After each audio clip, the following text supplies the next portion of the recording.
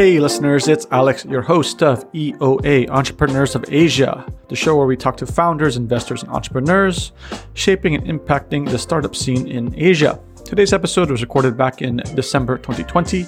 We get to sit down with Yorlin Ng, the COO of Momentum Works. In the previous episode, we chatted with Jiangan Li, the CEO of Momentum Works, where we cover in depth what they do, which is venture building, consulting, corporate innovation, and media. If you want to learn more about Momentum Works, listen to the previous episode, episode 16. What's unique in listening to both of these episodes is that these founders are actually a married couple bucking the old adage of not being able to work together with a loved one. In this episode, we start off with an intellectual exercise of whether or not Yorlin should actually be the CEO of Momentum Works instead. She later goes on to explain why covering women in entrepreneurship and leadership are important topics for her, and the pros and cons of working in corporates or startups. Towards the end of the episode, we discuss what actually is the role of the COO, Chief Operating Officer. This episode might resonate with women or anyone interested in diversity, an audience looking for possible changes in their journey, whether they're looking to join corporate or startup, either way, and maybe a younger audience who might be interested in hearing about Yorlin's earlier experiences and how she transitioned from corporate to startup. Lastly, this may also benefit anyone who's thinking about how to structure the relationship between their CEO or COO.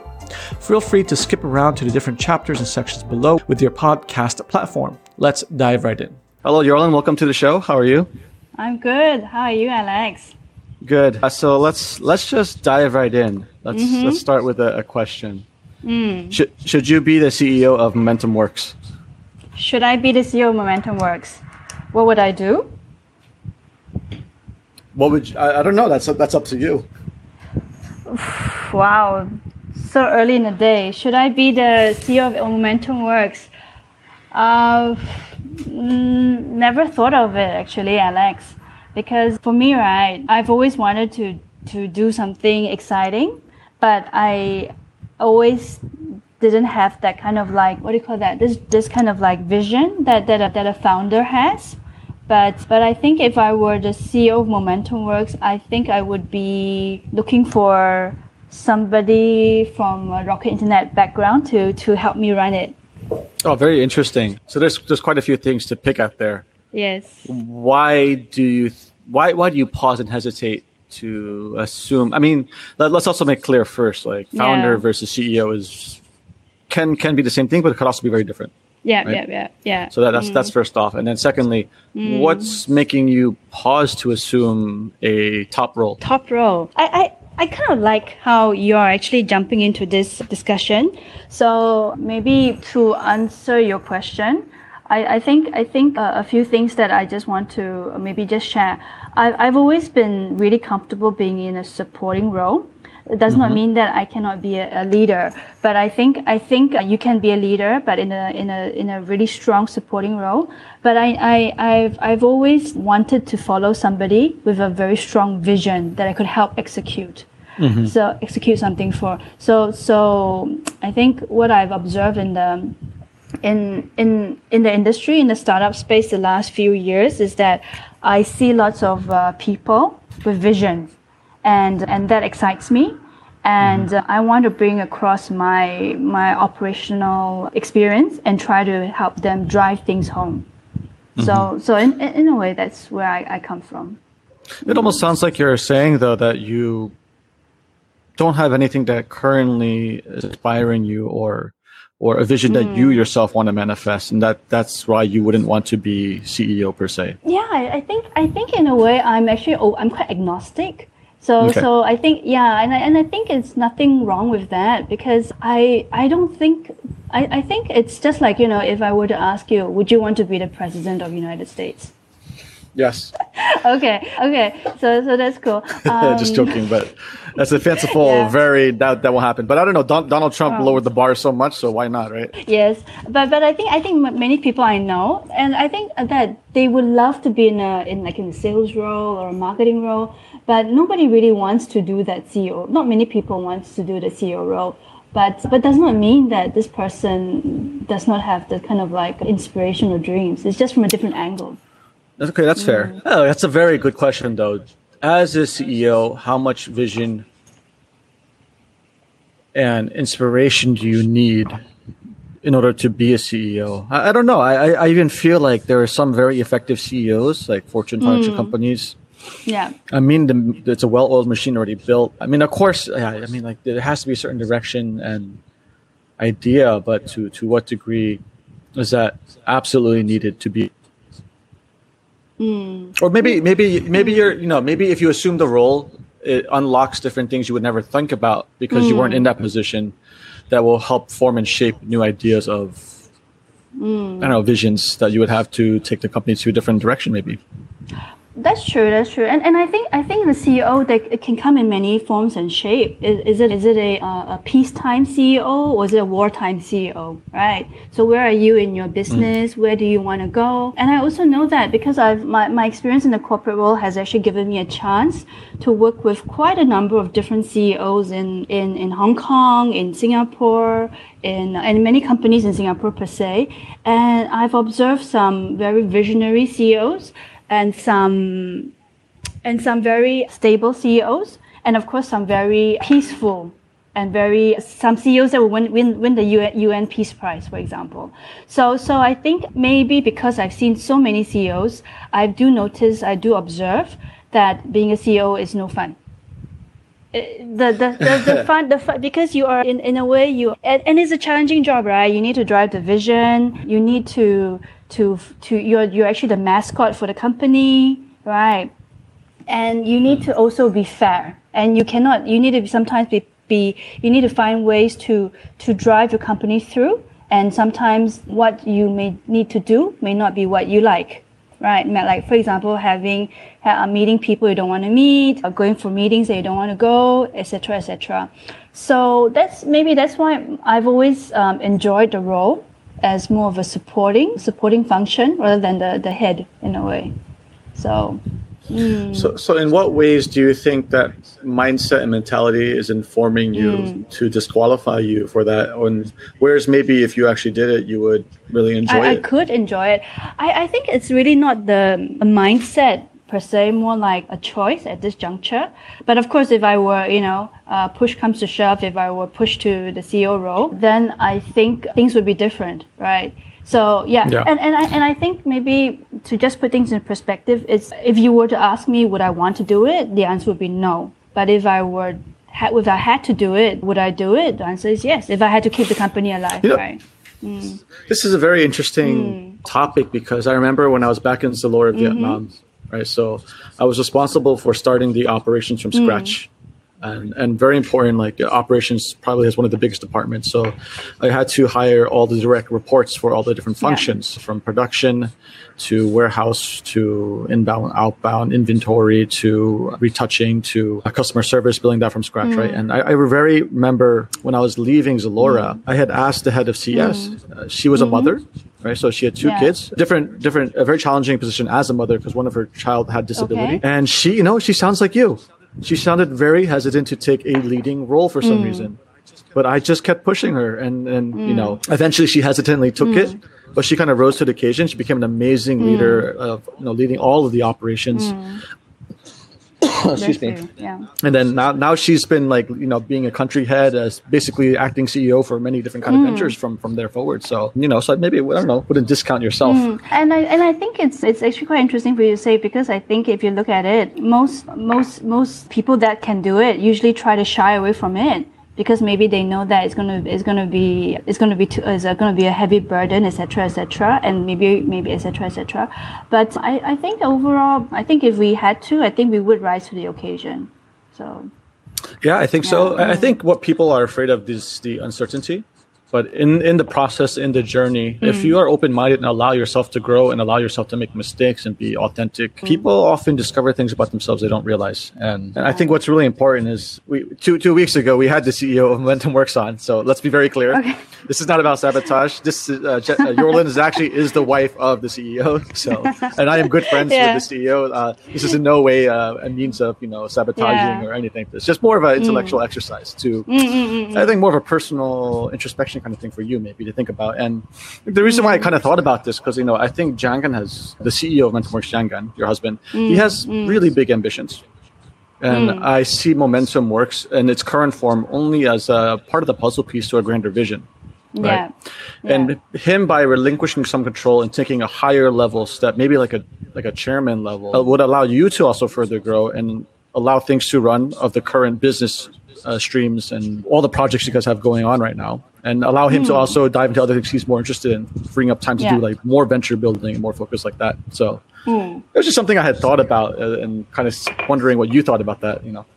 That's a very interesting perspective. I would think that yes, Zhang Gan, actually, the CEO of Momentum Works, does have actually big visions and big dreams. And I think if we were to move on to bigger things, I would be more than happy to take up the role of to fill his space if needed, in a way. Yeah. Look at that. But we just sold to you the idea of you being CEO, and just a second ago you weren't even thinking of it. Exactly. It's done, guys. It's done, guys. That's how people work, right? So I think that's how the human mind works. But and in my sense that if me becoming the CEO could help move things along, then yeah, that would be great. But of course, I want it to be on a meritocracy basis, meaning that I would want I would want the company to actually review suitable candidates and make the best choice beforehand. That's interesting. So that's a topic I want to talk about later. But before we get to that, let's talk about let's agree or disagree. This interview is important to highlight more women in tech and entrepreneurship and women in leading positions. Yes, definitely, yes. Okay, so tell me about that then. Why? Well, why? I think this is actually a topic that's quite close to my heart, and actually I think well, okay, so I'm Malaysian, and when I was growing up, I didn't really get fake Malaysian. No, I'm a real Malaysian. I have a Malaysian passport. Okay. But you're in Singapore for how many years now? Yes. Okay. But I'm a hardcore, true-blooded Malaysian, and I think when you're growing up, right, because I think the government in Malaysia has done a good job to empower women. You don't really think much about it. It was only when in Malaysia, yes. For people in my situation, in my bubble, right? I don't speak for all women. So, and I think when I was growing up, I was quite greatly influenced by my grandmother. My grandmother actually came from China to Malaysia. She married my grandfather. Didn't speak English, but she managed to become to actually get into the politics of Malaysia. And she was one of the first female politicians for the MCA, which is the Malaysian Chinese Association. Oh, wait. Say that again. She was one of the first women politicians for the MCA. In the MCA, yeah. And I think she was the one who actually pushed for one man, one wife rule in Malaysia. Oh, wow. Okay, wait. There's so much to unpack here. Wait, so let's give some context to the audience. So in the context of the time period, the politics. I mean, this is your grandmother, right? My grandmother, yeah. My real grandmother. What she had to face, and then even pushing that idea of one man, one woman. Wait, so there's so much going on. Wait, so what is the context? What time period is this? I think it was the 90s, 50s. I would presume. I think Malaysia. So this is when Malaysia was just formed. Maybe around 1950s, 1960s. And I think she decided to, at that time she was a Chinese. And I think that time Malaysia was just formed maybe about 5-10 years after independence from 1957. And I think she was a teacher. She was actually a university graduate. But I think she realized that a lot of the women in Malaysia were actually being unfairly treated by the men folks. Right. Okay. Being unfairly treated from what context? Social, religious, government, just the patriarchy? What are we talking about? I think patriarchy, social. Okay. And I think she joined the government. She joined the MCA, which was actually quite promising then. I can't speak for it now. I mean, it's one of the founding political parties of Malaysia. It's quite pivotal in how it formed the politics of what it is today, and all the coalitions. Like if you read the history of Malaysia, this is like before the race riots or that I wouldn't know. I think these are around this time period. Yeah, around this time period. Yeah, right. And I think Malaysia, being an independent country, did not have much foundations, didn't have much rules, and I think she decided to join the MCA, representing the Chinese women. Okay. and the Malaysian Chinese Malaysian Association. Chinese Association representing Malaysian Chinese. And then I think she pushed through some rules reform to make it legally binding for one Chinese man to only have one wife. Okay, so this is for Chinese, and actually, no, this is quite common. So, like all my friends in Malaysia, their great grandparents or grandparents, they even one I know currently today has 4 wives still. Yeah. Having So I think that was actually, she was my inspiration, because growing up, you just listen to this and actually the thing is that my grandfather was also a politician as well. So, oh wow! Yeah, he was also with the MCA. You come from lineage. I come from but then the thing is that actually the secret thing is that my grandmother actually had a more senior rank than my grandfather in the in the politics in MCA. Do you know the story? Like, how does she convince all these dudes in the patriarchy to, I'm a woman, let me in, I'm gonna push my agenda and policy, and I'm gonna listen to you? No, I think it ran in silo, because I think the women's and the men were, separate. But I was young then. I didn't know what questions to ask. But what was very interesting were the stories that she told us when we were growing up, saying that she would chuckle to us and said that, she knew that she made a bit more than my granddad, but she kept it to herself, because I think as a man in the family, you still need to, make sure that he's the man of the house. But deep down, I think she knew what she could do, and I think I think she would always complain that her only drawback was that she didn't speak English. Yeah, but she still she didn't speak any English at all. Grandmother, so she spoke Mandarin and a dialect and probably Malay. And Malay, yeah, and she managed to get through. So, and she managed to, I was very proud of her, because she would show us the Sultan giving her her medal. She has a photo of that still at home. That's cool. Yeah, it's very cool. And I think she and my granddad had a photo together of both of them with their, they call it pangkats in Malaysia, the medal. Okay. And all throughout it all, I think she was always in a more senior position than my granddad. But at home, she never let it, rise above my granddad, right? So, and so I think maybe unconsciously, I think what it told me was that we can do great things, but we don't really need to really be out there, right? Right? So that's such a fascinating lesson. Like, in this day and age, can a woman produce more than a man, and a man still feel whole? I think my granddad and my grandma had a really great relationship, and I think I believe maybe it may have gotten to my granddad maybe early days, but at the end of the I think be it in a relationship, be it at work, you just need to choose your battles, right? Yeah. Right. So, and I think the key thing is that what is the key goal? And I think nobody is telling me that, you can't just go out there and shout that you can be CEO and you can do great stuff. But I just feel like you don't need to be in that position to get to do the work that you need to do. Right. Well, I guess what you're telling me, it's like kind of like House of Cards. You're going to be the man behind the curtain, pull the strings, and all the power is. That's also possible. That's also possible, yeah. Because Interesting. Because you don't need to have that title to get the work done. Anybody, this is what I learned from just observing my family. You can actually get a lot more done if you can be in a comfortable position of your choosing. And you have the resources at your hand. If you were put in the spotlight, maybe your hands are tied. Maybe very, very subtle but very powerful. Is that why you answered the way you answered for the first question? Is that tied together? Maybe. I wouldn't. Maybe. Yeah, maybe. I wouldn't know. This is all subconscious, right?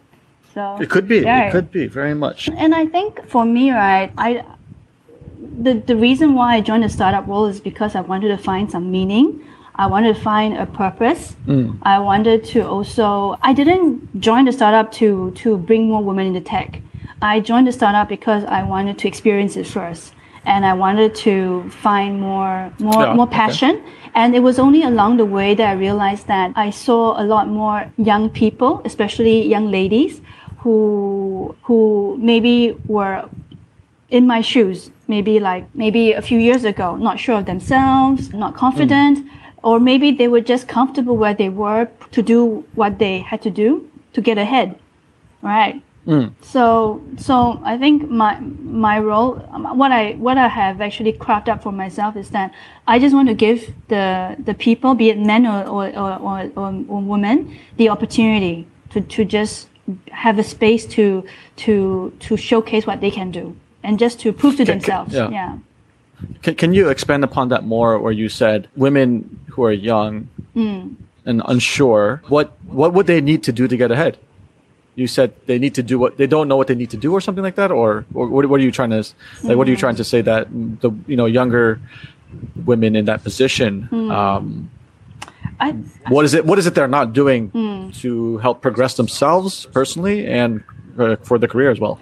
I think it's not just young women. I think in today's time and age, is young women, men and women, young men and women from different backgrounds.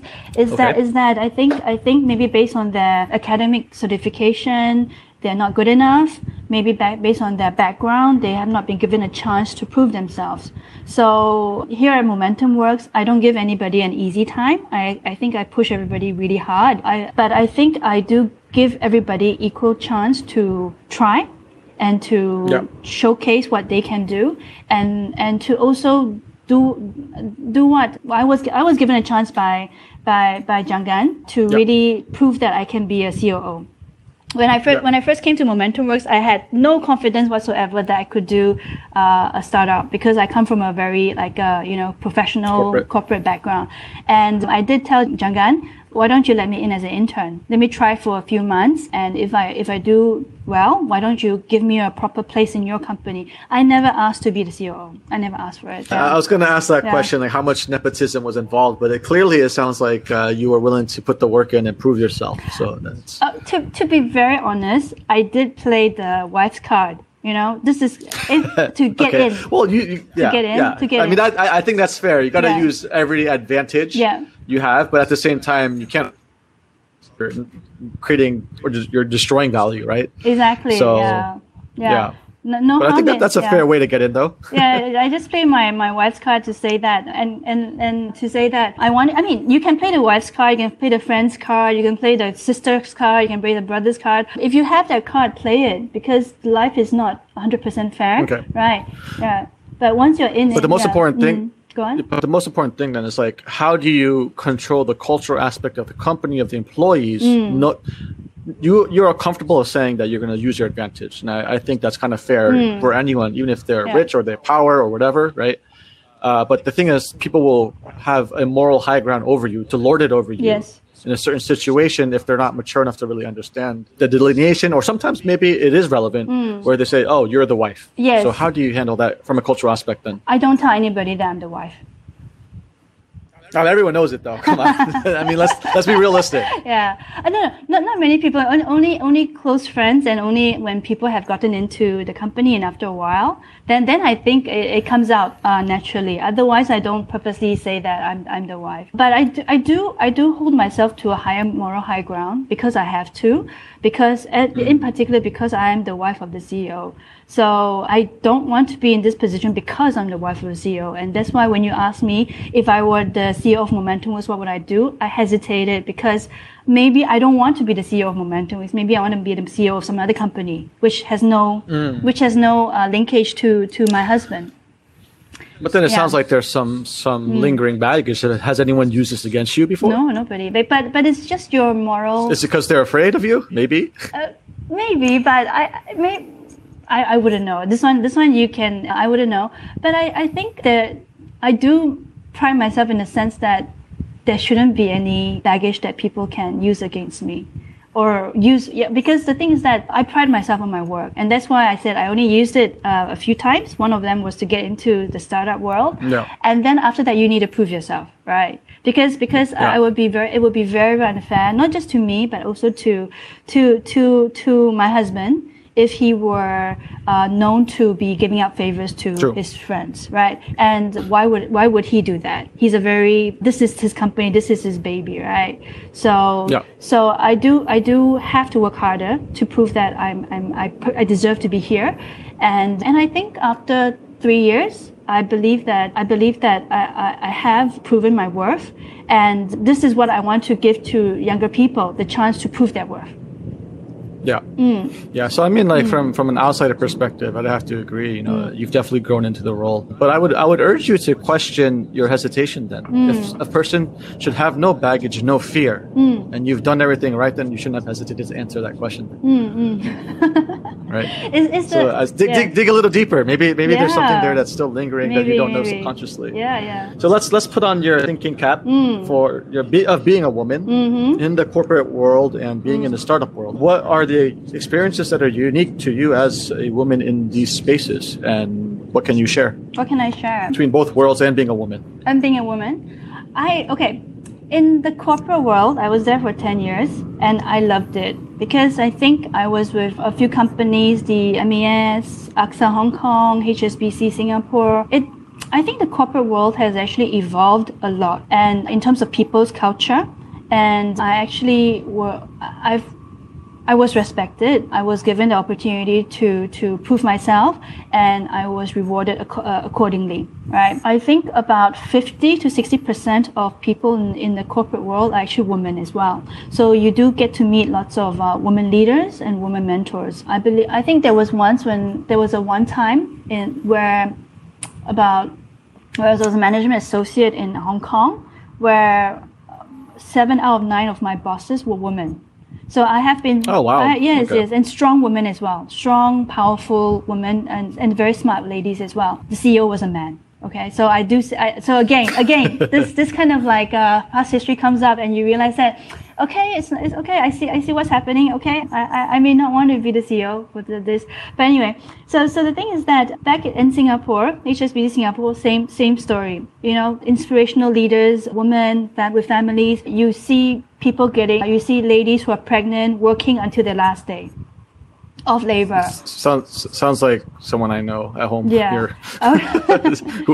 who would do that? Okay, and being respected by colleagues, right? And it was good. It was a very good place. Then I decided to give a startup a try. Okay, but before that, I think just to backtrack a bit, and it was all the way up to middle management. Senior management is a different ball game, right? So this is just my experience in junior and middle management. And then I think in senior management, I think it could be the same story as a startup, where most of the leaders are men, right? And so still very much a bro culture. Still a very bro culture. And but I think in the startup world, I think the first year or so, especially when people knew that I was the CEO's wife, I was mansplained so often. Often. Give me one example. Give me the worst example you could think of. What stands out? The worst example. I think the worst example was somebody that had joined us. I won't name the position. I won't name the name. A senior position, right? And then I was pointing out to him that he had made some very questionable errors. Or judgment in Excel. And then he went off to, which was actually impacting the strategy of the company. And he went off to mansplain me, to tell me that, come on, Yolin, you can't really nitpick over little things when it is, and he was saying that I should have the judgment to make certain mistakes here and there, and you're not giving me the respect that I need as a CXO. I won't name the name. And I was just shocked. This would never happen in a corporate world where I would tell you facts that this is wrong. Can you explain this to me? Nicely, by the way, very nicely. And then I get told back as a little kid that I'm nitpicking. And then I don't know what I'm doing, and I should respect your judgment as a CXO. So, okay. Yeah. So where's the line between mansplaining and constructive actual feedback? I think mansplaining is not feedback to begin with. Mansplaining is somebody just talking down to you to tell you things without actually asking or asking for feedback to know whether or not is that a question you don't know, or what is the issue. That mansplaining is just telling you, just like I'm telling you, Alex, how you should be running this podcast. But is this in a context that where gender is relevant, or are we taking a broader definition of? Unfortunately, I think my experience so far has always been with men. I do have female colleagues and female peers. They actually do take time to, like you, find out, what is the issue? What's going on? Is there something? This is just general respect. Don't assume, ask, and then and treat people with just respect, right? Yeah, because what I understand is it would have to be rooted in a subconscious or conscious belief that, and me as maybe it's not, the person doesn't realize it, but as a man, they feel the need to explain something to you because you might be inferior due to your gender, right? Whether they realize it or not. And they're trying to explain things without, the context or the questioning to be dismissive, right? So I'm kind of just wondering, could you dissect between what percentage is your mentality where you're being defensive that it might be that case? And maybe sometimes it actually might be relevant, or maybe it's a mix where it's both, right? So could you actually see the difference where there might be some relevant points, but he's still doing the mansplaining? I think my experience is that, because I can't give, I think it's not so often that it becomes I can actually start, noting down the statistics. Yeah. But I think it's actually most people that I see, they try it once or twice. They do it especially when they know that I'm the wife of the CEO. That's why I make it so actually being the wife of a CEO is actually is a discrimination, actually, because so there are cases people using it against you, but more in a subconscious way, probably. So that's another reason why it is in my benefit not to tell people and try to prove myself. But I think, and that is why I think sometimes I actually hold myself and other people to a higher standard. And I think after the first mansplaining incident between any one person, I think they get a scolding or they get quite a harsh rebuke, and I think then they tone down, because I think this could be the way that people work in. Yeah. Well, I'm not going to mansplain your leadership choices and style. Okay. But I would. Well, I always give people a chance to think about another possible way. Yes. Right. So this is not me trying to explain one thing or another. Yes. If you feel a strong rebuke is in the best interest for that person and the right response and the timing and for the culture and for your leadership style, okay, I won't question that. But I would say maybe try owning it. I don't know. Who cares if you're the wife CEO? Why let it be an issue where you need to hide it? I would just own it as a fact. And if people can't deal with it, that it's something that you're open and authentic about. And if you feel it comes up because of that, I would say, if this is the issue, let's put it aside because this is not the case. And I would just own it. I feel people these days, another example I would use is a lot of wealthy people get into startups and they're trying to have this image of a poor founder, but they're clearly not. Privileges, they're reeking of privilege. Yeah. I don't know. Just own the fact that you're privileged. You have advantage. And I would respect you more. Let me set things straight. I own it. Okay, I'm very proud to be the wife. The thing is that, but I think at work, I don't publicize it. I don't deny it. Right. Yeah, you shouldn't lord it. But if somebody asks me, I would say yes, it is. But I don't bring it out on purpose to say that. Yeah. Okay. So don't get me wrong. I do own it. I'm not. Yeah. It's a delicate balance for you. And I think it's the same. So let's say, for example, because I think the thing is that people are prejudiced by nature, especially people who are new. Yeah, right? Of course. And you want people to see you for who you are and not who you are related to. I'm not saying that I'm hiding it, but I'm just saying that I can also be this wife. I can also be my own person. And I choose, and I'm choosing in certain situation to be my own person. Right, without the strings. The strings are there. I just don't want to show. I don't want to showcase to the world that I do not like holding my husband's hands in public, because as much as I love him, I really do. As much as it's professional. Yeah, it's just being professional. Exactly, just being professional. Just like let's say in my previous my last project, I was good friend with the CEO. But that does not mean that I make a show and tell of it, saying that, hey, we're really good buddies and I've known him for so many years. You don't do that, right? Okay, let's say he's okay at this project. I mean, I'm working with about 100 other people. I put on a professional front. I don't tell people I know him for a very long time unless I'm asked, but I do use it to my advantage when I need to. Right. It's the same thing, right?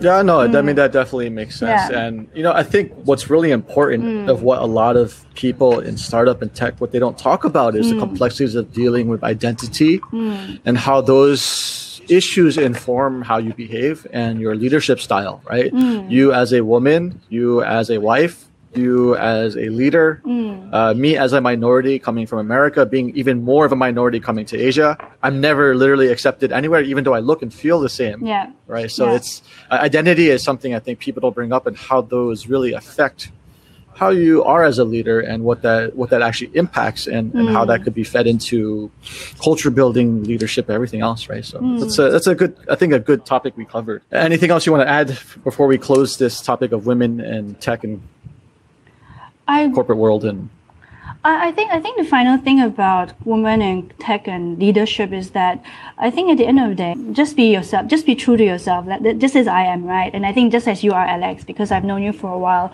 I think after a while there are many types of leaders, and there's no like one size fit all. Right. And there's also no one ideal like cookie cutter image of what a leader should look like, be it right. So I think your experiences and your gut feel, your gut sense would always be what drives you. And I think that's why you're in the startup space. Right. So never question yourself. This is why I always tell myself, I never question myself. I may, in the sense like, do I have the capability?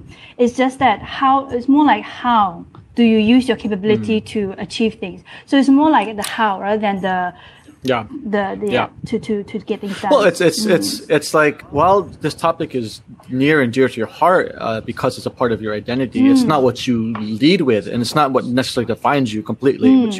Which ties back to your answer earlier about the anecdote of your grandmother and your answer to the first question. It's not necessarily.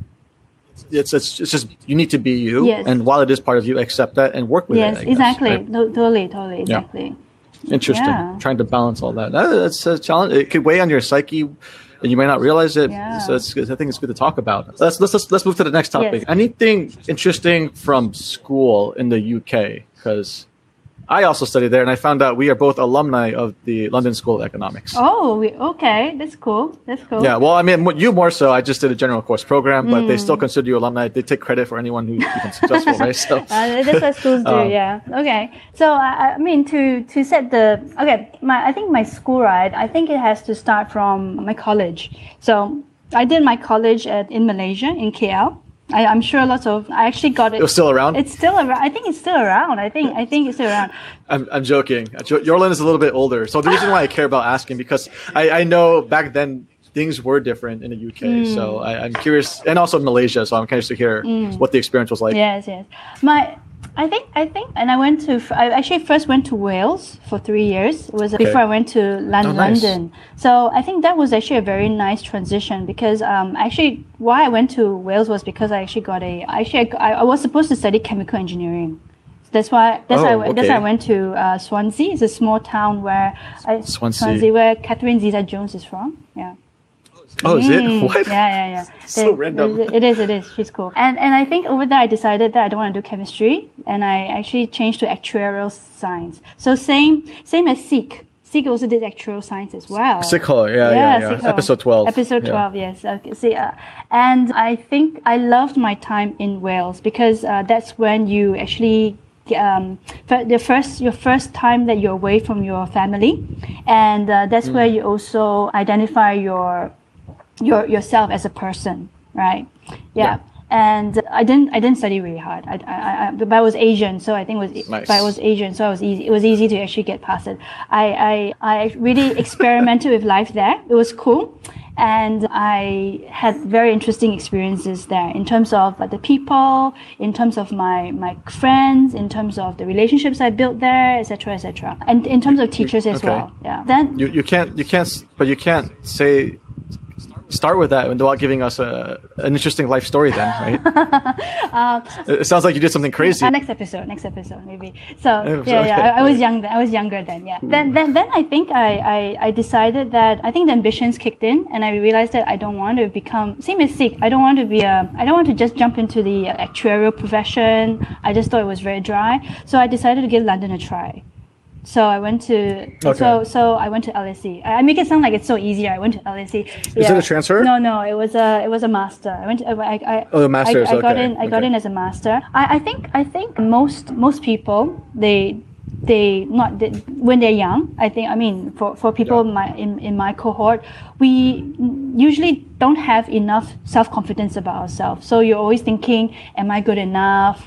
Am I going to make it? This and that. And then miraculously, you use the word miraculously, even though you deserve it, you get in, right? And I think London was actually a very different experience, where I think that's when I realized that, oh wow, this is what society is like. Fast. It's fast. It's actually very materialistic, and it's also very competitive. And people respect you more if you have money and if you dress well. Yeah, in a way. It's a big city thing, I guess. And you're coming from. Well, you grew up in Seremban? Seremban, yes, yeah. So that's about an hour outside of Kuala Lumpur. Yes. I guess you could say it's fair to say it's small town. Small town, still is, yeah. Somewhat country girlish, I guess, and you go to Wales. Yeah, I know. It's a nice bubble, right? It's a nice transition, like what I said. Yeah. And then London must have been shocking. I think London was not as much shocking as a realization like, oh, okay. So this is what you need to be in order to survive in a big city, and then you make a choice. Do I want to be in a big city, or do I want to be a country in the countryside in a way? And then I decided I wanted a big city. I wanted to be in a big city. Yeah. So that experience helped shape.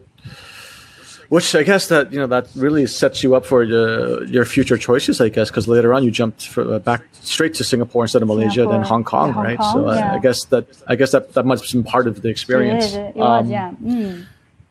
What was the zeitgeist back then for students in the UK?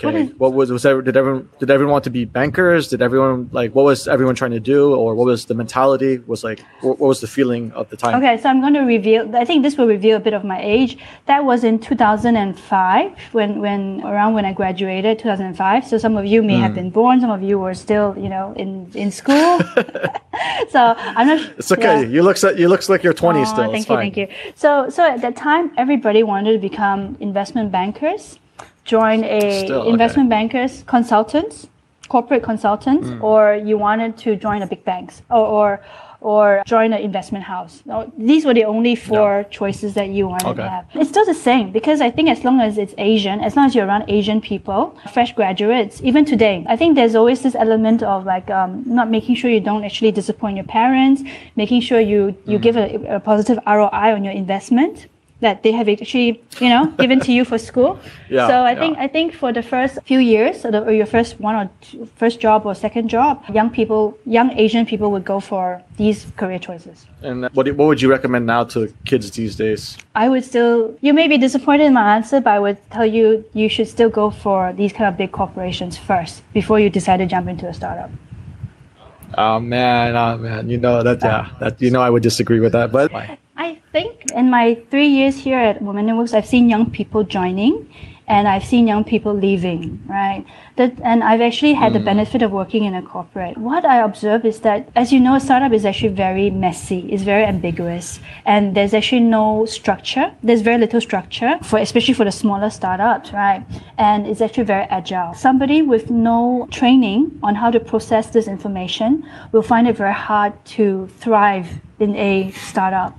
Sometimes having 1 or 2 years structured experience in a corporate, a big corporate that can actually train you up, tell you what's right, what's wrong, puts you in a very good position to do whatever you want to do in the future, be it in a corporate or a startup. Interesting. Yeah, I mean, I would say it comes down to personality. Startups are not for everyone. And I think if you're in a position where uncertainty really scares you and paralyzes you and you don't thrive, a different kind of environment might make sense.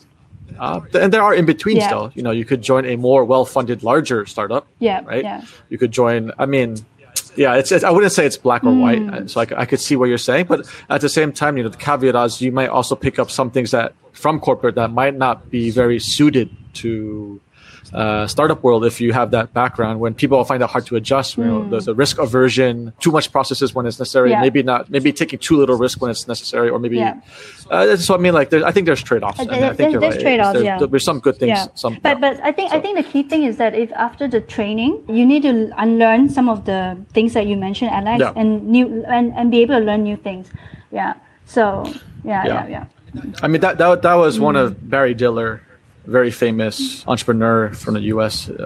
Media empire and a bunch of internet companies. His greatest teaching I learned from him, listening to his episodes on podcasts, was learning to unlearn. Learning to unlearn, yes. Every time he started something new, he just had to unlearn everything to relearn. Yeah, exactly. In order to be successful. So that's a massively important skill to keep in mind if you want to join the startup world. And I found that very profound. It is. Yeah. And it's basically what you're saying. You know, you can't just take everything.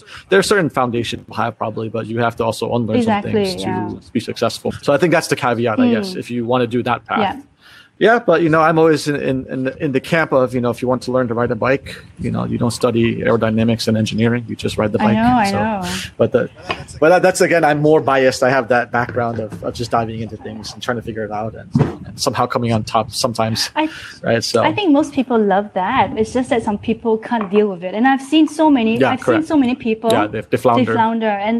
And you don't want to be in a situation where you're floundering and your boss will tell you, Alex, I'm very sorry, I think I need to go. It's not a good place to be. So you might as well. It's a failure on both sides. One is, I mean, when you're young, it's hard to know yourself. You don't have enough experience and challenges to figure out through choices who you are. On the flip side is, if the boss is setting you up for failure, man, that's completely on the leadership side, the management side, and both have to meet in the middle to kind of make these things work. That's true. Yeah.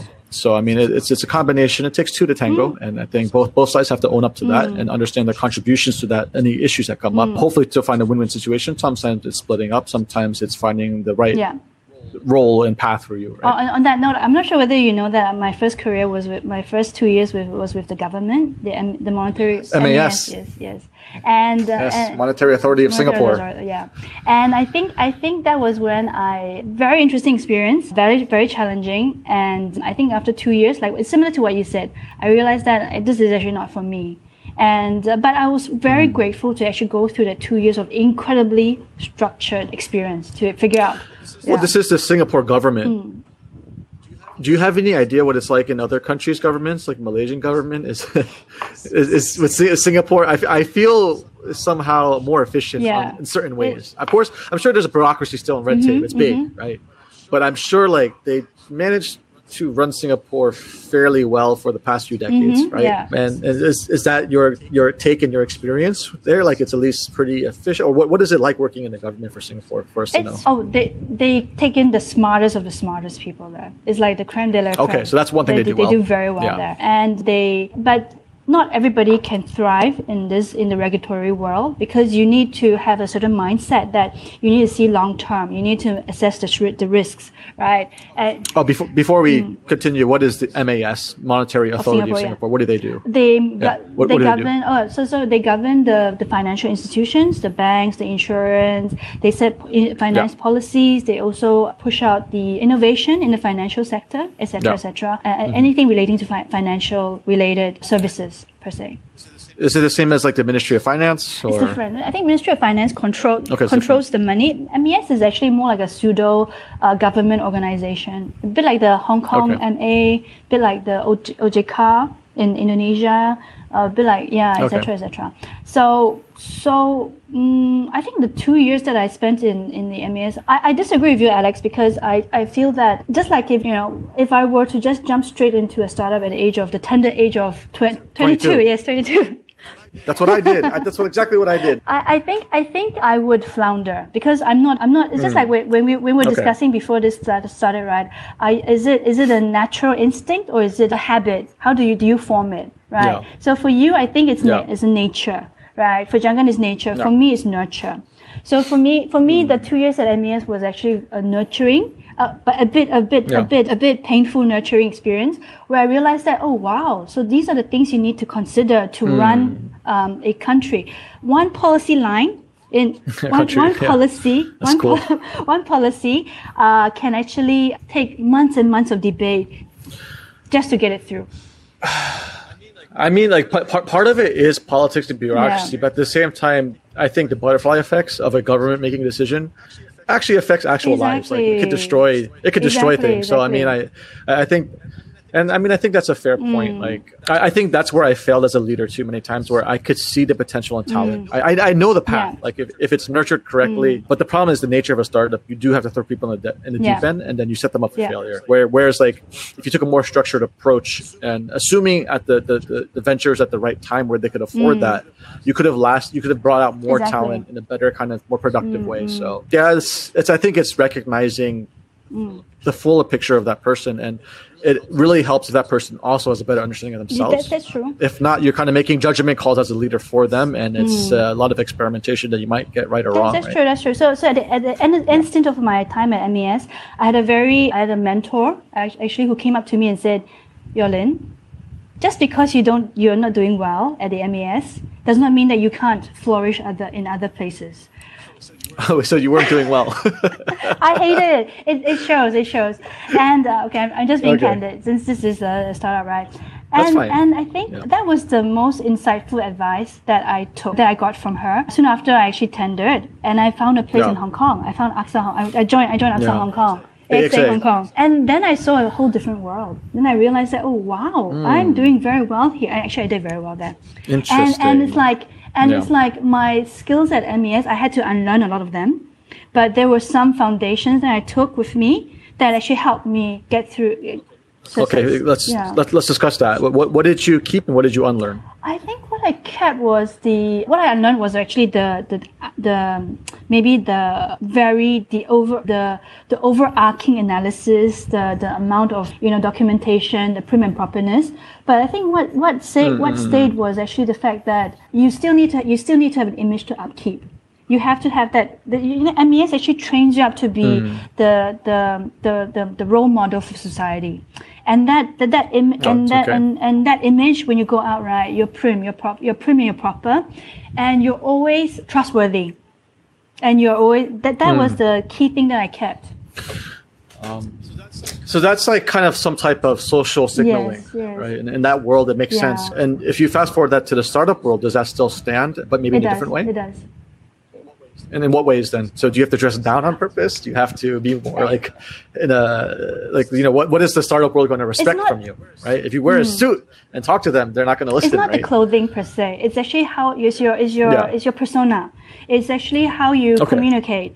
It's actually, and very importantly, I think some people may not have noticed, is actually the culture you bring with you. The fact that the moral compass that you actually take. Yeah. So, like for example, moral compass is that I would never throw any one of my employees under the bus. Even when I was in Hong Kong, even in Singapore, when I joined the corporate, this is something that you will never do.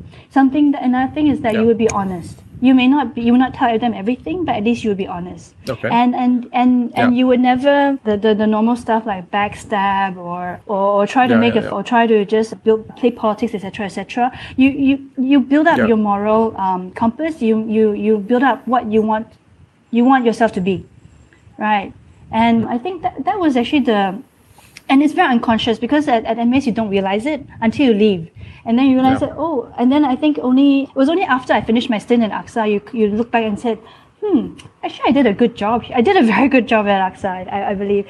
And I enjoyed my time there. But then you realize that your time at MES was actually your foundation to set you up for the future.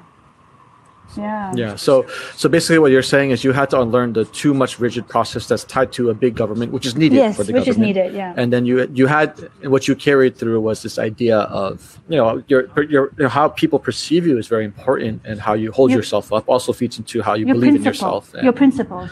Your principle, and the carrying those values forward. The principles will dictate how you carry yourself. The principles. Yeah. And so I mean that's a very good exercise on for a person taking this route or anyone changing. You got what should you keep and what you should unlearn. Maybe it depends on your environment, of course. And I think that lesson that your mentor taught you is massively pivotal as a leader to learn, because when things don't work out and there's conflict, it's you as a leader or manager should not necessarily just blame that person. I mean, one, you hired that person, right? That's your fault. But secondly, it's probably because maybe they're suited for a different role. Could be within the same company, or maybe it's just a different industry or different thing. Doesn't mean they're a bad person, period. Exactly, right? They're just going to be successful somewhere else, which is, I think, important in that, the leadership and management growth to kind of understand that, and learning how to communicate that effectively is very critical. Yeah. Spot on, yeah. Right? Okay, so what qualifies you to say you were good at AXA? Because you went through a management training program for about 2+ years, which did a lot of rotations. I'm guessing, and then after that you jumped into another role. But then 9 months you left. I think So what qualified me to say that I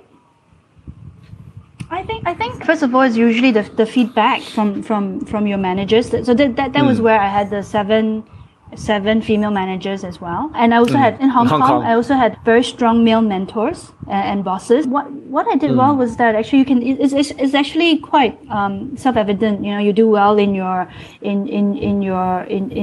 program, you get the acknowledgement, you get promoted, and you also build the friendships and the trust, and people trust you, and people want to give you work to do, as compared to the others. So were those signals important for personal? I mean, I think career growth. I think in the corporate setting, those are important signals, right? If you're looking specifically in the corporate structure decline, but in terms of personal growth and becoming overall better, were those signals good? Of course they were, because it would tell you and this is what I appreciate about corporate. There's a structure to everything. They will tell you.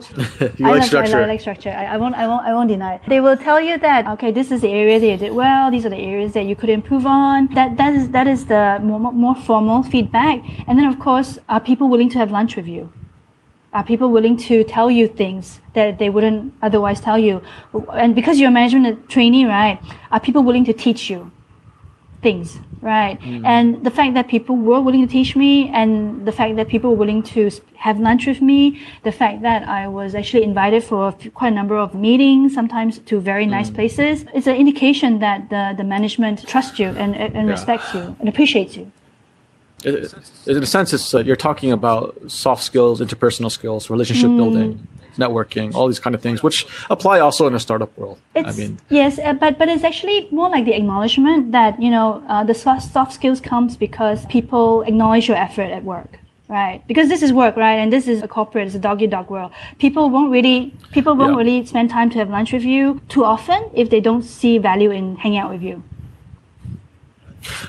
It's okay. We gotta be careful because people might mistake this and equate that hard work equals success in corporate, but that's not necessarily true, right? Because there's something more about you in what you were doing that people saw the value beyond the hard work. Because you could work 9 to 5 and you could still rise, or you could work 12 hours a day and go nowhere in corporate, right? Yeah. So it's a little bit more than that. It's a lot right? more than that. I think people don't. I think people don't really appreciate hard work. Hard work. I don't advocate hard work. Because usually I've seen people work really hard and then are stuck where they are. You need to work effectively, and you need to know that you can't work by yourself. You need to work with the right people. You need to have even if you're not a manager, you still need to have the right team around you to get things done, and you need to have the soft skills to get somebody to tell you where to go, and you need to have somebody to stand up for you when people scream in your face, which did happen as well. So. Well, see, there's a lot of caveats there. You're making it sound like you're breezing through corporate, but I think you're doing things that other people just don't naturally do. You're better for the system, perhaps, which is where I probably failed, right? There's no way I would pass an interview at Goldman Sachs or anything like this. I would never get hired for that kind of stuff. So I think you had something. There's more to it, I'd say. And I think, if you read in between the lines in your story, you could kind of probably piece it together of that, that's why you were what you say successful for AXA, right? And then what? I'm assuming you left to join HSBC which is your very long stint, right? 6 years there, HSBC. Yeah, 6 years. Why did you did I leave? leave? I think it was more for family reasons, and I wanted to be closer to home. I think my grandmother was like getting a bit older then. I wanted to spend more time with her, and I think it was a really good decision. So I didn't think I would come back to Singapore after the MES, but I think. Oh, really? Did you love Hong Kong? I loved Hong Kong. It was so cool. I loved it really? so much. Yeah. So I mean, given like the value for like money, like for space you get and for how much you pay, it's a lot less, right? And then, what did you love about it? Like the freedom. I thought Singapore would be better quality of life. The freedom. The food. The freedom. Oh, the freedom. The freedom. Okay. The fact that you can get out of your house, the stimulus you get in Hong Kong. You have energy, the vibe, the people. I love the people in Hong Kong. The racetracks, the proximity to Shenzhen, and people there were so much more engaging. I think if you just I think people in Hong Kong are in two different camps. Either they like you and they really want to hang out with you and they teach you all the secrets of Hong Kong, or they just treat you like a foreigner. So it's like how do you actually break into the first camp, right? And did you break in? I believe I did. So, I wouldn't know, right? Well, it's because, but to be fair, you grew up speaking Cantonese. I learned it. Did you have to learn? I learned it in Hong Kong. Yeah, you learned it there. Okay, so you can speak with a Honky accent. I love it. Yeah. So HSBC was a really great transition to continue my Hong Kong journey, because HSBC stands for Hong Kong Shanghai Banking Corporation. So their presence is very big in Hong Kong. So I think before I go to HSBC, right, learning the language, I'm sure people have told you this, just making the effort to learn the local language made a big difference to me breaking into the first camp. Yeah. The fact that people realize that you're making an effort to learn the local language, and no matter how bad it is, they will accept you more. Yeah. Actually, I think you were you were working in Singapore for the time, because I did an internship in HSBC Vietnam. Oh, okay. And then the guy I worked for eventually moved to HSBC Malaysia to be the managing director there. So I mean, I think it's about the time that you joined. He was in Malaysia, but I think. I see. That's cool. Yeah. It's a small world. With the six, that's cool. And I think HSBC Singapore was cool. Was I think the first cornerstone. If the first cornerstone was the MES, then the second cornerstone was HSBC. I think HSBC is a fantastic place to work. Fantastic. I mean, the benefits are great. Why is that? People are genuinely good.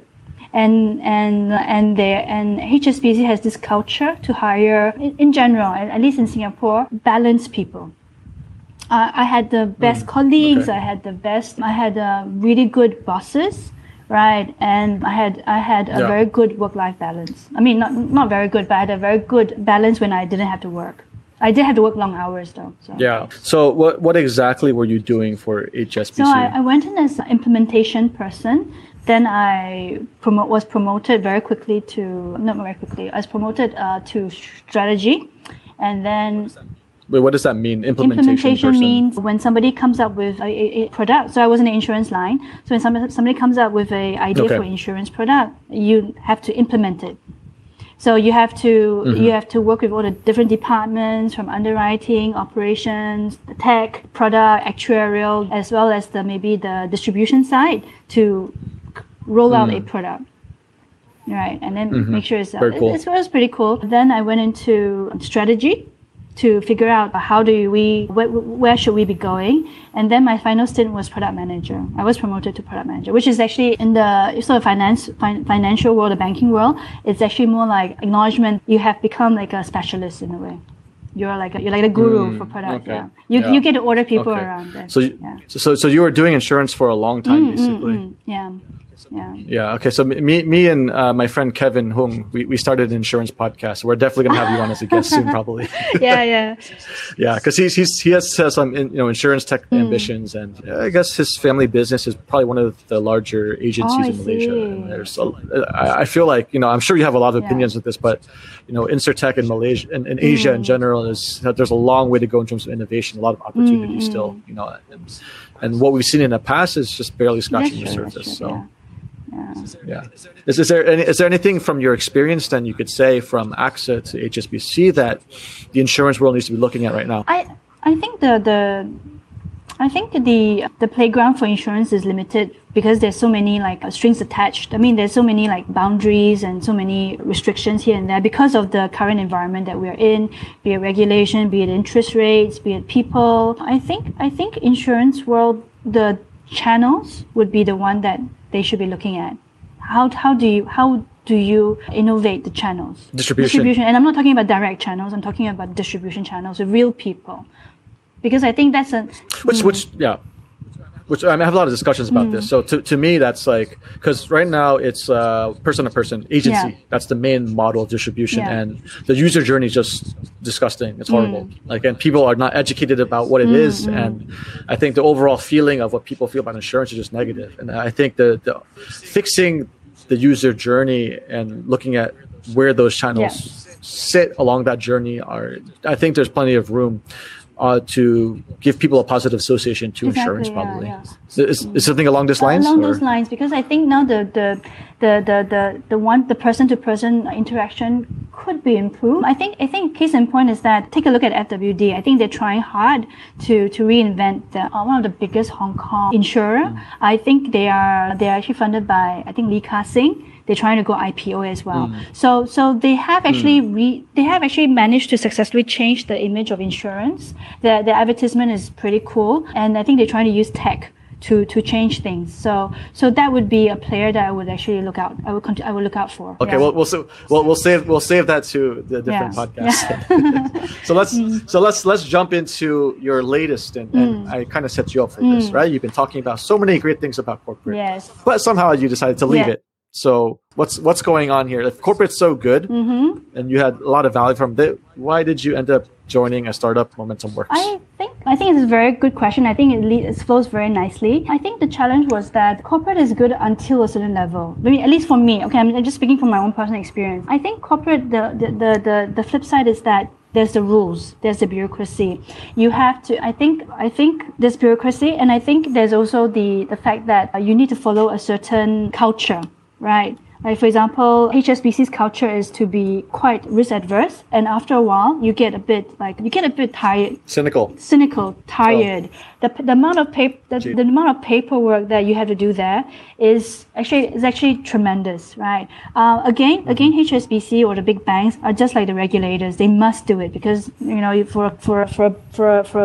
for a place with more than, I think, if I'm not mistaken, 60,000 employees, I could be wrong, don't quote me, 60,000 employees across the world, how do you have a system that could conform to it, right? But the word in itself, it's you have to conform to that culture in order to thrive in that culture.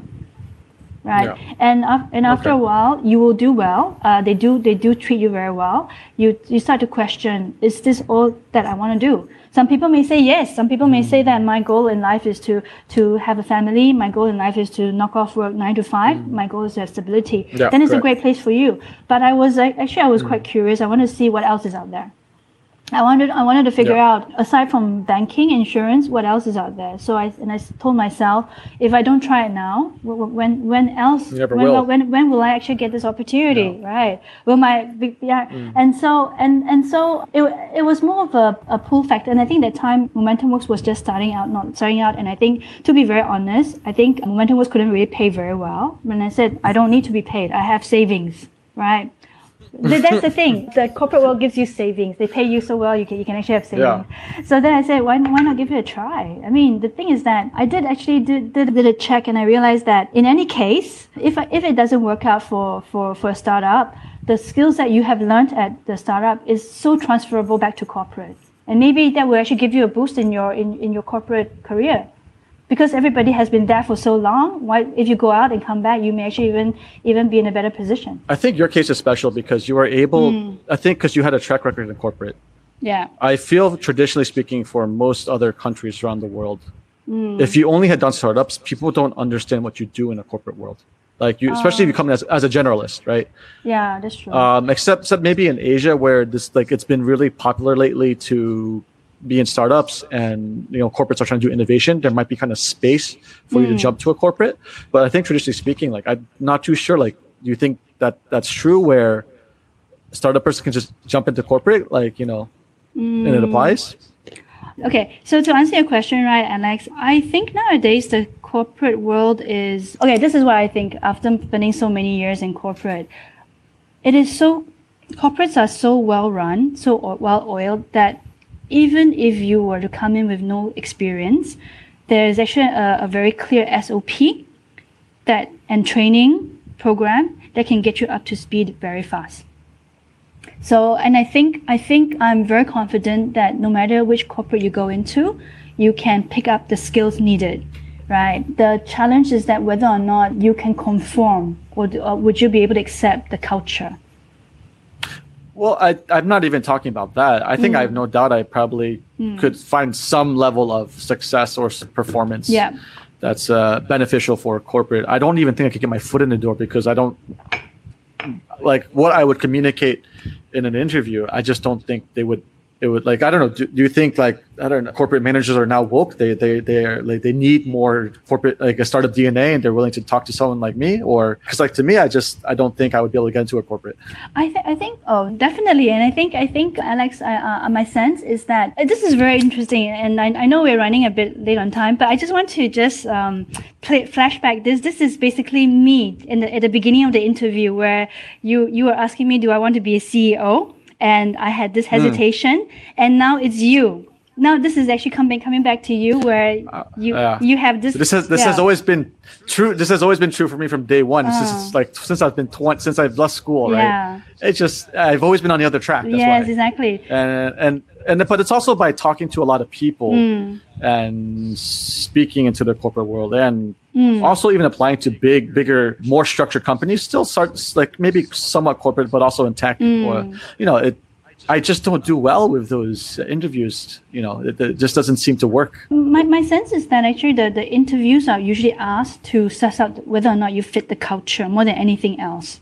So yes, yeah. I think the interviews are less so on your skills, but rather would this person be able to work with me? Would this person be able to work with my guys? And I think that's the first point. The second point to your question is that yes, a lot of corporates that I know are now looking for people from the startup environment because I think they also know that they need new blood and they need new experience. And you can either get a fresh graduate that has nothing, or you want to get somebody with a bit more color in a different angle. Okay. So I am seeing this trend happening. Yeah. So I guess your point stands. What you were saying earlier was that, even if you jump to startup, it might have some value because you could always go back to corporate if needed and give you a different perspective. Yes, yeah. And I mean, I guess maybe I do have some inherent biases and mental things blocking me to think that. But I think the main core point stems.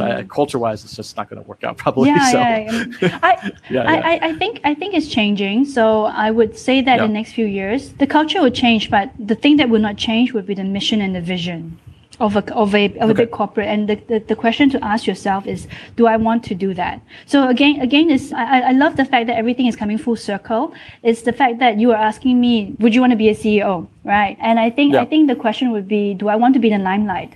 And maybe if the answer is no, it's really the fact that I don't feel comfortable. And the same for you, right? If you had the chance to go to corporate, would you want to be in that kind of a situation where you had to be in that environment? And if the answer is no, it does not mean that you can't contribute. It's just that maybe you need to find another different way to contribute.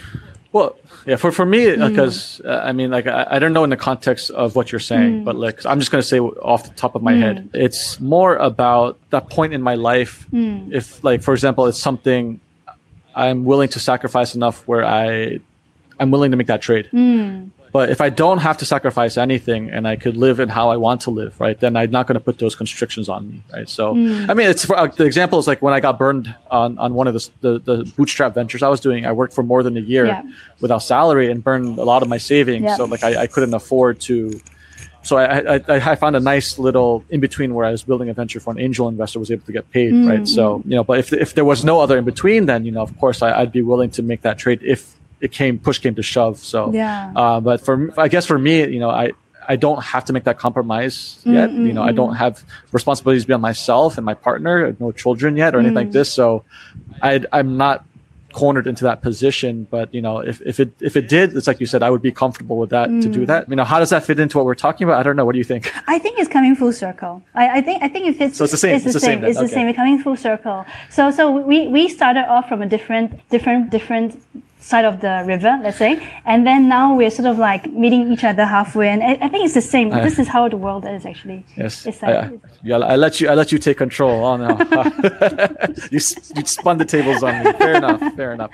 Oh. So Yulin, you got to watch out for Yulin. She's very good that way. Okay, let's talk about your role as CEO then, right? So I'm going to recommend you a great resources that I had read maybe more than 5, 6, 7 years ago in terms of learning about how to build different structures and different roles within startups. The book is called Riding Shotgun. Riding Shotgun, okay. Right, so riding shotgun is like you're riding in the passenger seat with the, back in the day in the carriage, you had a shotgun, but you're not the guy driving the horse, right? So it's an allusion towards the guy riding the horse is the CEO, but the guy riding shotgun next to him is the COO, yes. right? And then it gives you the book goes to explain different. So they did an analysis on all the top 5 Fortune 500 companies and the different roles of COOs, right? And they found different types of personas and use cases for COOs. And I was kind of, I think it would be a good book for you to read to kind of for your own context as COO. Interesting. And one of the roles is what we talked about earlier. Yeah. A COO role has been crafted with the expressed intention of taking over as CEO one day, but it has to be purposeful, right? Yeah. Another one is the COO who is a mentor, who is there just to help through a rough transition period. It's like how you said, there's wartime CEO and there's peacetime CEO, right? It's the same thing for CEOs, right? Yeah. So there's a type of role for CEO where there's an older guy to help a younger founder who's the CEO, and then he will never take over, but he'll just eventually retire. I mean, they have many other types of formats of COOs, which I think would be interesting to explore, right? So I'm kind of thinking, what do you see yourself? What is your profile as CEO? What is the role that you crafted at Momentum Works, and how does that work with the company, the culture, and the senior management structure?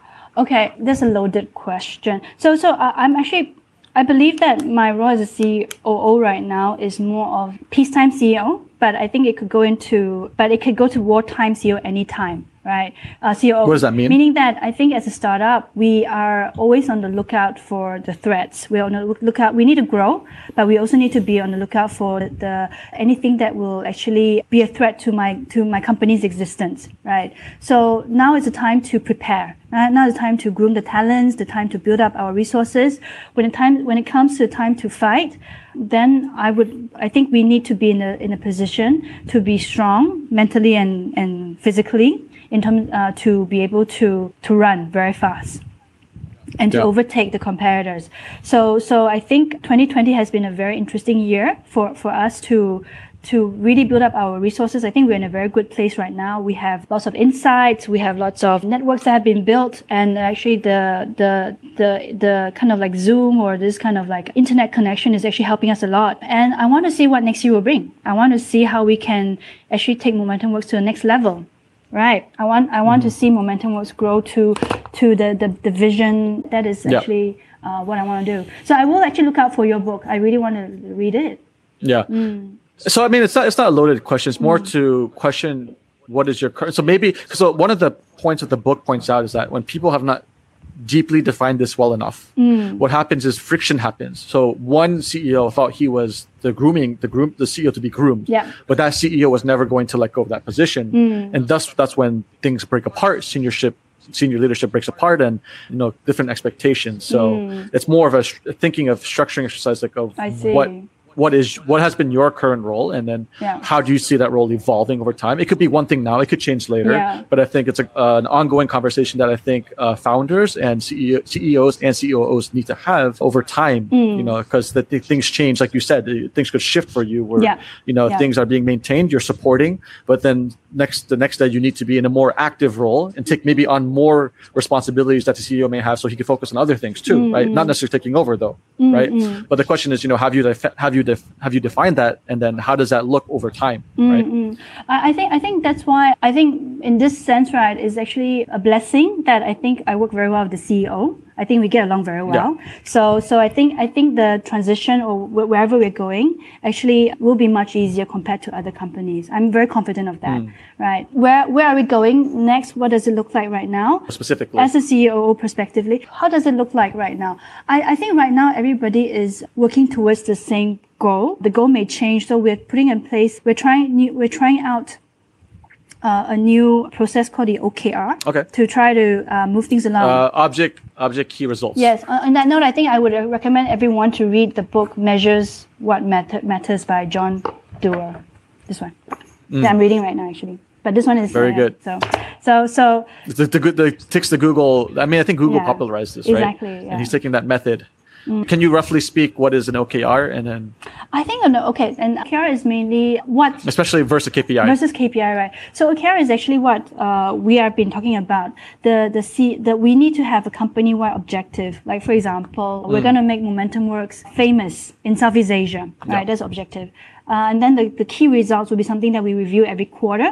We need to have some kind of like results with that the team can run towards too, with a number. Like for example, I need to get 10 articles out. I need to talk to Alex 5 times, for example, so that it's something achievable. And that is something that corporates have it. But maybe corporates mainly, I think they use KPIs. We want to use this OKR, which could the key results may change every quarter, but the objectives do not change. But it sounds like you almost defined the KPI, right? I think you got to be careful, right? I think an OKR does have a metric assigned to it, but it's something that could be built over time. Yes, correct. Whereas a KPI, I still haven't figured that out completely, right? So like a KPI is more of a tangible number that's very specific to. OKR is also it has to be tangible as well. But but the OKR, I think the good thing about it is that it's actually bottoms up. So after knowing the objective of what we want to do, I let the team decide what should be the key results to achieve this objective. So I think this is. And I think the more important thing is you have to be able to measure that gradual increase over time each quarter, right? Whereas a KPI, I think, is more direct. Like it's very black and white. I think it's either like you hit it or you don't, and then I guess what you're doing is you're tying back those metrics to the overall objective. Okay, right? OKR is either you hit it or you don't as well. But I think KPI is more like set in stone. Like for example, you need to hit 20 sales this quarter, whereas OKR is like aside from 20 sales, there could be a few other results that you need to hit. So I think it complements each other in a way. Yeah. I mean, I think we'll have to revisit this topic to be more explicit about it. Maybe after you run it, then we can talk about what that is. Right. Cool. So, but that's part of your move is what being more a combination of being more metrics and holistic driven. Exactly. It sounds like the structure in a way. The structures, you're still continuing to do what you do best, right? You love building out more structures to make it more efficient. Yes. And which kind of metrics are you looking at in terms of what? More volume, lower costs, more efficiency, better time? All of it? I think all of it. And I think also the people part. I think I want my people to be more engaged, more happier, more productive as well. And what do you prioritize amongst all of those things I just mentioned? I think the people. I think at the end of the day, the people first. I'm trying. In the past, I think it was more like numbers. This year, I want to focus more on the people because without the people, we can't really, we won't be able to move fast. Yeah, and also I think it's a function of the types of team you hire and the type of the talent available, right? And by doing so, though, whether you realize it or not, what you're doing is you're taking a more longer term approach where you will reap dividends later on. Exactly. Right. Yeah. So you're not going to see a higher impact necessarily in the next few years, but assuming you can make it sticky enough with good culture, then you will be able to move faster when you start doing scaling and doing more projects, getting more clients on board. In the next few months, not few years. Next few months. Okay, well there you go, very aggressive. But I don't know, people take time to develop. There's one, like if you hire very young teams, and it sounds like you have a pretty young team, the amount of sheer amount of mentorship and effort you have to put into is very high, and you don't see, I don't know, a few months, man, it's very unless you have a very amazing team where they're all extremely fast learning. So I mean, I guess you know your team better. I have an amazing team. If that's the expectation, I don't doubt you. So I look forward to seeing what the team can do then. Okay, so what are your thoughts then about being a CEO and starting a family? Can you do this? I believe I can. I think this is actually the golden question. Are you able to have a family and run a company, right? So I think leaning in, right? Yeah. So I think the answer is that I believe I can. I don't know. I really don't know. But just like, I don't know whether I can be CEO. The thing is that just throw me into the deep end and let's try. Yeah. Right. So you're taking more of an approach that it's something you may consider and you're very open to, and you're going to, I guess, there's no point to over optimize and just dive in. No, and no point to overthink it. Just do it. Yeah, correct. Just do it. Just do it. And then I think more or less like you're not in a position where you're compromised or starving or something's really bad, right? So I think on the whole, it probably would work. Either way will work out. So the thing is that finally don't put all your eggs in one basket. So just try different things, and eventually you will find your life's purpose. Your life's purpose is not really just to run a company. Your life's purpose is not just to be a mother. Your life's purpose is actually to leave a legacy in one way or another, right? So that's what I want to do. So taking care of my team is also part of my legacy as well. Making sure they have they maybe be the mentor that was who told me when I first started my job. That it could be that. Okay, so I have last two questions then. Why don't you tell us about your most painful learning and some of your biggest mess ups? My most painful learnings. It hurt, like something got destroyed, right? Because I think with growth and personal growth, you learn the most when there's probably some amount of pain involved. You don't have to, but more often than not, if it's very painful, if you could reflect back and come back with an open mind, you probably have a lot of room for growth. I think the painful learning was actually when I first started. Again, it's with relating to people. I think when I was like what you said, right? You grow into the role of a leader, right? So I think when I first started the company, or 1 or 2 years into the company, there was a time where maybe I was too aggressive. Maybe my expectation was too high of the young people. Trying to prove a lot. Maybe trying to prove a lot, and maybe trying to push people along too much. And there was a time when there were people that, when they left me, they actually told me that, I'm too harsh. I'm too. How did they frame it? Were they scared? Of course, I think people are scared because. Of course, people are. So it means the truth might have been even uglier. Yeah, maybe, and I think that's when I realized that actually, and people did leave. Some of them left like on a good note. Some of them did leave on at least they were honest, all right. But I think it was a turning point to realize that maybe I need to work on my. Maybe there is something that they're telling me that I should take into account, and that's when you realize that not everybody is the same as you. Not everybody, and maybe some people need a bit more or different type of coaching or mentoring. Yeah. Right. And maybe a bit more guidance here and there. So the truth is that I'm still work in progress. I believe that I believe that I'm a better boss because of them. And so for that, I thank them. And it was very painful because leader, you like boss. Leader. Okay. Leader. Yes. Okay. So I'm a better leader because I think you are as good as your team. That is a fact, right? And if your team for some reason gives you feedback, they shouldn't be afraid to give you feedback, right? But at the same time, I also need them to work hard. So what's the balance? So that's something I'm still working on. And that's where I think the corporate knowledge hidden for so many years that I thought wasn't very useful is actually emerging. And maybe. It almost sounds like your priority as COO and what you want to do next is tied to these kind of recent experiences and what you discovered about yourself as a leader. Yes. Right. Yeah. So I guess I can kind of agree to that from, say, a business standpoint, an investor standpoint, because if you don't fix the root, you're going to have, I think you can be effective. You're just going to have a higher churn probably. And personally, you're not going to be happy with yourself at the end of the day, maybe. And you're actually tired. You're more tired because you need to do more things yourself. So you do need to. It's always important to get your team, your people updated. Yeah. I heard a recent podcast where they're talking about like you don't need to be a good person to be an effective CEO or leader, right? But they were having discussion around conscious leadership, right? I think that's probably a very good topic you should explore. And it talks about, having conversations with people that are above the line or below the line. Yeah.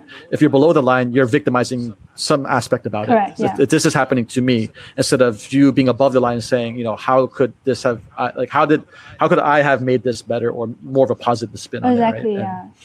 yeah. So I think, but it's, and in that conversation, they were talking about how it could be separated. Conscious leadership was more of a personal thing, but I feel it goes beyond that. I feel being a good person it's just going to be very critical for long-term stickiness, I'd say. I don't know. Would you disagree or disagree? I believe that being a good person and being a good boss are two different things. Being a good boss does not mean that you're being a good boss means that sometimes you need to. Well, do you mean manager or leader or both? Leader, boss. manager. Yeah. Well, there's a difference, right? You could be a good manager and be a bad leader. It could be a good leader but a bad manager. Leader. You're right. Leader. Good okay. leader. So you're talking about leader. Okay. Managers. Yeah, you're very right. Yeah, leader. So I think being a good leader is different from being a good person. A good leader needs to really sometimes push things through, but in a fair way. I think the key thing is just the structure, the process, the fact that it's transparent to the people that you're leading, so that they have the trust in you. Okay, so in that context, you're saying conscious leadership is critical, and then it's not necessarily a separate thing. So it should both be worked at the same time beyond the personal benefit of you feeling better about it. And I think the organization will feel it and probably perform at a higher level. Okay.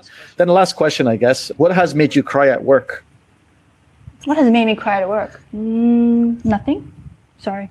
I'm too hardened for this. No, I don't cry at work. Sorry. Okay. Felt like you wanted to, but you didn't? Anything? There was only one time when a young girl chose to give up a career because she didn't believe in herself. That was the only time. I felt bad. Yeah. Oh, so is it because you related to her, or you saw yourself in her, or why was this so touching? Not touching, but just sad. It's just that it's just sad. Oh, like a waste of talent. That you want to give this away after putting in so much effort. So yeah, that was the only time when I was talking to a friend on this. Aside from that, nothing. So. It was just more of a friend personal thing. Okay, so not really tied to work. So you're a tough tough You have cookie, to be then. tough to survive, right, in the startup world. So I think it's important to allow yourself space for vulnerability, authenticity too. Right? I think it's very important to connect with the people. Don't get me wrong. I'm vulnerable. I'm very sensitive. But I think, and sometimes I get sad, angry, happy. I do. It's reflected quite clearly. It's just that I don't cry. Okay, so that's just more of a personal mechanism. You don't handle it that way. Okay, so last things, and anything you want to plug that we need to know. So if you want to learn about Momentum Works, you can just listen to Jangan's episode. He explains what it is. And we go into detail of the different business models and what the initiatives and projects are. So, but is there anything you personally want to plug for Momentum Works, or anything you... I think we've covered a lot in this podcast. I'm really happy with the questions you've asked. I think the only thing is that Momentum Works, we do want to be a thought leader. We want to be for startups, investors, corporates. So I'm trying to leave my legacy on Momentum Works in my way. So, yeah. And I guess recently we've been collaborating on some content, so you guys, if anyone listening, could check out the Momentum Works content as well. Where can we find that? It's on our website. At the Momentum Works, Momentum.Asia. Yes. Yes, Momentum.Asia, and I believe there's YouTube video format. There's the blog, blogs, right? and then there's reports as well, etc. And contact us. Do you personally? Do you personally use Twitter? I use TikTok. My team. You are much younger than me. I do not use TikTok. My team uses TikTok. Yeah. So. Okay, so I guess if anyone wants to reach out to you, they could find you on LinkedIn probably, or contact you through mworks.asia. Yeah. All right, sounds good. Thank you for your time today. Thanks, Alex. Thanks, and have a good day. Bye. Okay, bye. Hey listeners, it's Alex again. Thanks for listening to another episode of EO8. As usual, please help share this with friends and family if you enjoyed the content, stories, and lessons. Help rate us on your relevant app store platforms if you learned something. For myself, what did I learn? I think listening back, I realized that everyone is holding on to their own biases. that they may not realize, my own apprehensions regarding corporate life, and Yorlin initially getting caught off guard and thinking about her own role as a leader and a possible future CEO. We assume our models are right on default and sometimes need to take pause and question our assumptions, not as an exercise of right or wrong, but seeing how the world can be beyond what we think, which may help us make better decisions that have fulfilling outcomes. Again, not necessarily a right or wrong context. Life is often a journey of many forking adventures, and being open-minded can take you places you don't expect in a positive way at times. And if not positive, it's an opportunity for learning and growth. Yorlin, having lived in both worlds of corporate and startups, provide unique insights that everyone can take lessons from. In the end, startups and corporates are both on the same coin but on different sides. A massively scaled startup becomes a corporate, and a corporate will always try to innovate like a startup to stay relevant. Lastly, take time to really think about your leadership roles and how they are defined and serve your organization. Hopefully some of these ideas and lessons help. See you guys back here for next week's episode. EOA out.